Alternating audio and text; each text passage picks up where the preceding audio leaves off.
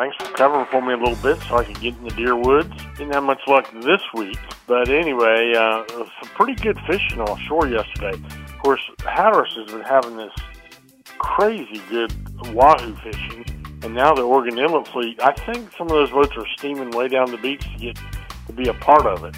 And that's a really fun fish to catch and great to eat, but double figures were not uncommon with charter boats in either fleet yesterday. Then we also had really good tuna fishing for the boats that went, I think, a little different direction, and it was a mixture of yellowfins and blackfins, but I saw some catches had really nice catch of tuna on the dock. In addition to that, there's still a few mahi being caught around, so I'd call it pretty darn good fishing when you got a little bit of variety in the catches as well. Back in closer to the beaches, along the beaches, we still have a good bite going on of drum.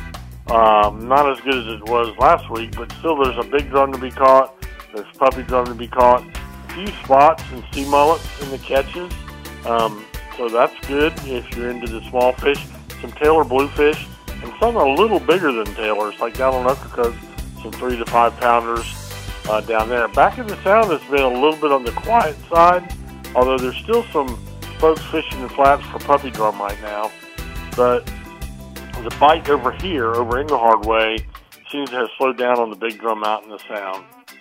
So that's pretty much the long and the short of it. A little bit of variety. I see the wind coming around light northwest today. That's kind of a bad wind for fishing offshore. It's, for whatever reason, a little bit slower. But we'll see what happens. You ain't going to catch them in the motel room. That's my report for you.